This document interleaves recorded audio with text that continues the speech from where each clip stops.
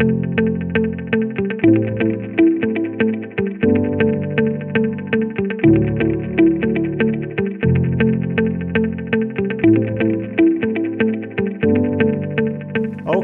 let us continue again.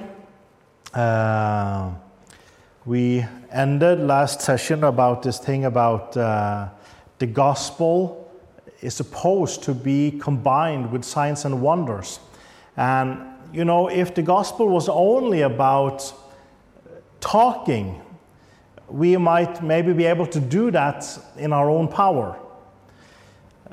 It would be a lot more effective to do it in the power of the Holy Spirit, but you know, with my own intellect and speaking ability, I might be able to present a good message in my own power. But the thing is that our mission, the task that we have been given, is more than just presenting a message. And that's why we need the power of the Holy Spirit. We will not be able to really fulfill the Great Commission without the power of the Holy Spirit. And that's why, as we saw in last session, Jesus specifically told the disciples to wait with starting on the task that he had given them until they had been endued with power from on high. Some maybe argue that, you know, that healing is not mentioned in all the different accounts of the Great Commission. Like in Matthew, it says nothing about healing or casting out demons, or not in Luke either.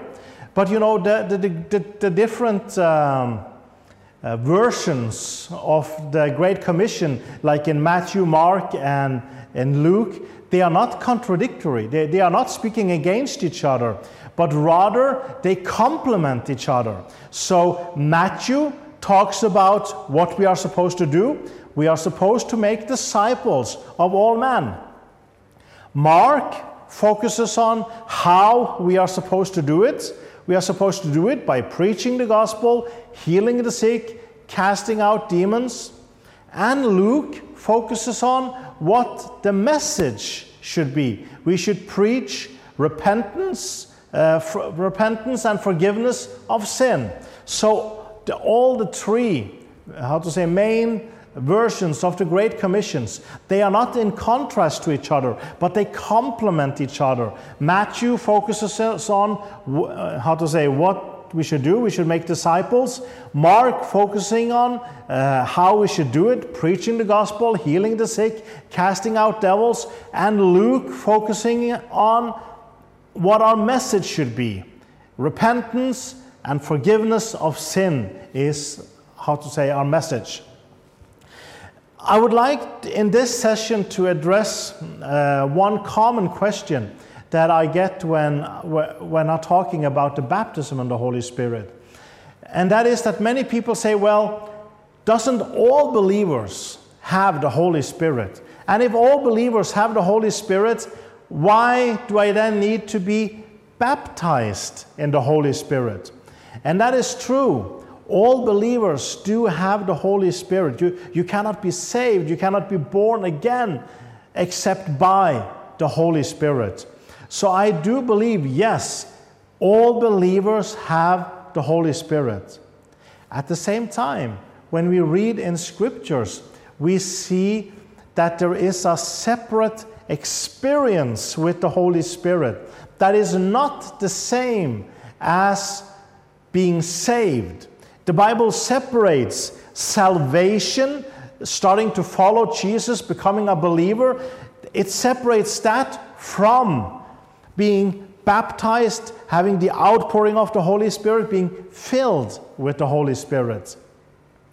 One place where this becomes clear is if you compare John 20, chapter 20, with Acts chapter 1. Because in John chapter 20, verse 20 to 22, Jesus has risen again from the dead, and now he is appearing to the disciples. And it says, as he spoke, he showed them the wounds in his hands and in his side, they were filled with joy when they saw the Lord. Again, he said, "Peace be with you. As the Father has sent me, so I am sending you." Then he breathed on them and said, "Receive the Holy Spirit." Then he breathed on them and said, "Receive the Holy Spirit." I believe that when Jesus said, "Receive the Holy Spirit," they received the Holy Spirit. Yet, when we go to Acts chapter 1, it says in verse 4 and 5, Acts 1, verse 4 and 5, "Once when he was eating with them, he commanded them, 'Do not leave Jerusalem until the Father sends you the gift he promised. As I told you before, John baptized with water, but just in a few days you will be baptized with the Holy Spirit.'" Do you see the contrast here? In John 20, he says, "Receive the Holy Spirit."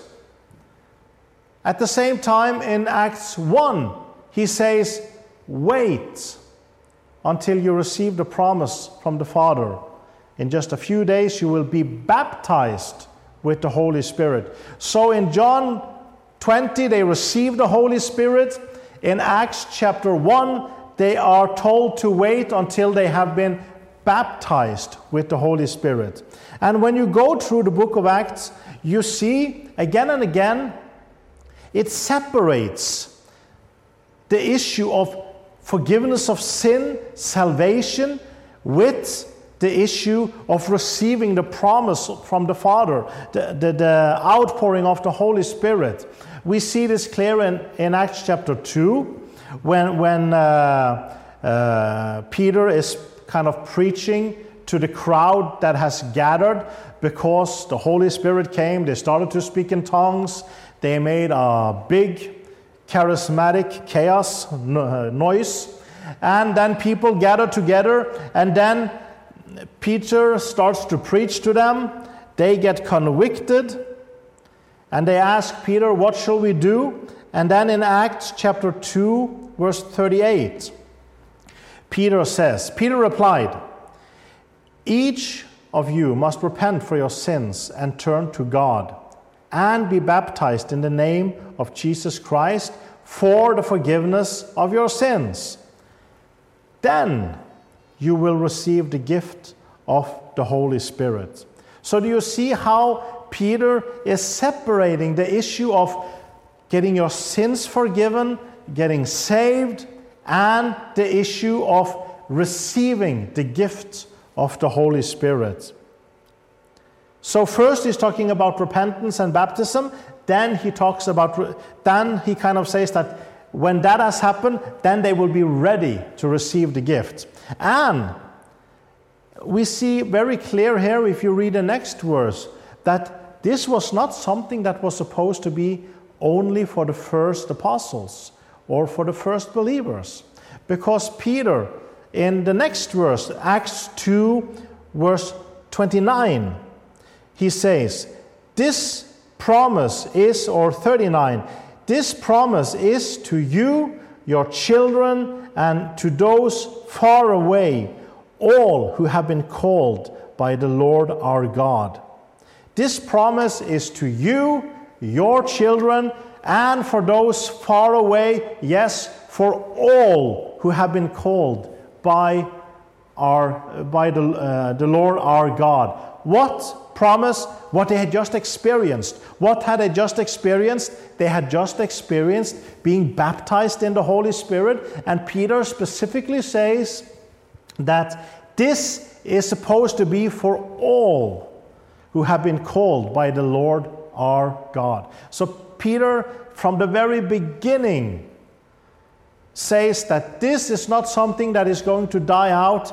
This is for everyone, as for all who the Lord called by the Lord our God. Then we continue. In Acts chapter 8, we also read in last session, Peter comes to Samaria. He preaches the gospel. The result being many people, they listened to the message, they believed.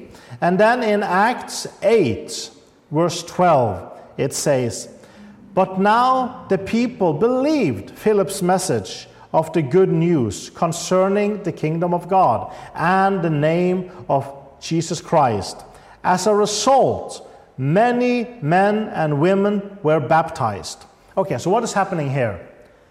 They hear the message, they believe the message, many of them even taking the step of being baptized. Did these people get saved? I think most people will say yes. They heard the message, they believed it, they responded.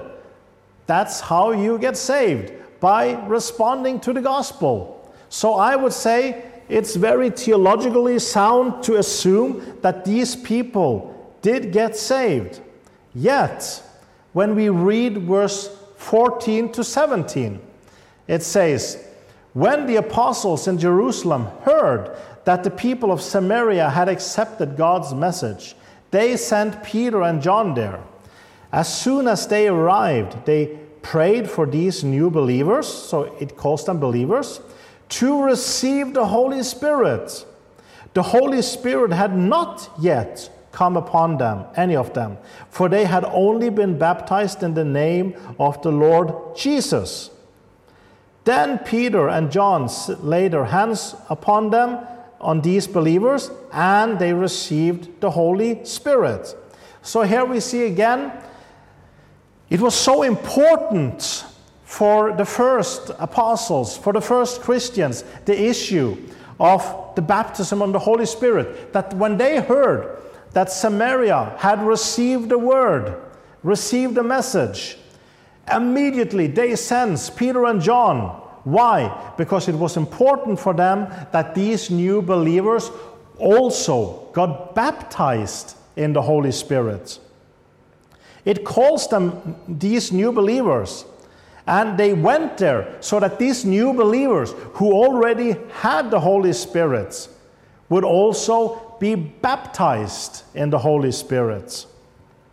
We see the same in Saul's conversion. If we go to Acts chapter 9, you probably know the story how Saul, he has this vision, he sees Jesus, he says, "Lord, Lord, who are you?" Jesus replied, "I am Jesus whom you are persecuting." And if you have read the story, you know that he got blind, he got led into Damascus, and while he is there, God speaks to Ananias, a disciple. And in Acts 9, verse 11, God is saying, "The Lord said, go over to Straight Street, to the house of Judas. When you get there, ask for a man from Tarsus named Saul. He is praying to me right now." I mean, this is really cool evangelism. It's not just going around talking to everyone you meet, but it's God saying, "Go to that house because right now there is someone in this house who is praying to me." Ananias, he knew who Saul was, so he was a little bit doubtful. "God, are you sure? I've heard things about this Saul. He doesn't seem like someone who is very open to the gospel." But God knew that he was praying. And when somebody has had a vision of God, vision of Jesus, they have seen him, and they are praying to him, I think it's quite safe to say that when someone is praying to God after they have really had a vision, seeing Jesus, I think it's safe to say that they get saved. But when you read verse 17, we read, "So Ananias went and found Saul. He laid his hand on him and said, 'Brother Saul, the Lord who appeared to you on the road has sent me so that you might regain your sight and be filled with the Holy Spirit.'" He didn't say to get saved, because Paul had already been praying to God for salvation.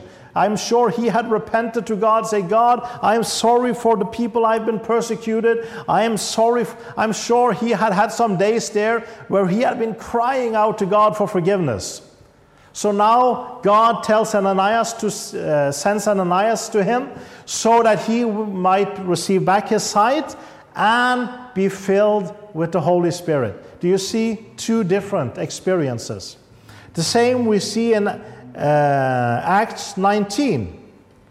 In Acts 19, Paul and Apollos, they are on a mission, and they meet some people which the Bible calls believers. And if the Bible calls them believers, there is pretty good argument to argue that they actually were believers, if the Bible calls them believers. So, Acts 19, verse 1 and 2. While Apollos was in Corinth, Paul traveled through the interior regions until he reached Ephesus on the coast, where he found several believers. And then he has a kind of a strange question to someone who is a believer. He says, "Did you receive the Holy Spirit when you believed?" He asked them. "No," they replied, "we haven't even heard that there is a Holy Spirit." So it says, first they meet several believers, but for Paul, being a believer, I'm sure he believed that all believers have the Holy Spirit. But still, his first question is, did you receive the Holy Spirit? Why? Because to them, that was two separate experiences. Being a believer was one thing. Being filled with the Holy Spirit was another thing. Two different experiences. And Paul was very eager that they would have both of these experiences. Then in Acts 19, verse 6, it says, "Then when Paul laid his hands on them, the Holy Spirit came on them, and they spoke in other tongues and prophesied." Again, we see how there are two different experiences. There is salvation, and then there is the baptism in the Holy Spirit.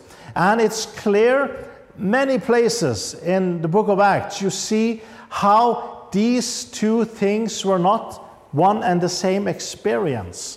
There were examples where people got saved and baptized in the Holy Spirit at the same time, like in Acts 10 or 11, where Cornelius, the first Gentile believers, get saved. Then we read how Peter, he was preaching the gospel, and while he was preaching, the Holy Spirit came and they started to speak in tongues.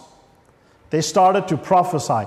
Suddenly, the Holy Spirit, they got baptized in the Holy Spirit. So Peter right away makes sure that they also get baptized in water, which kind of shows you how important water baptism also was for the first believers.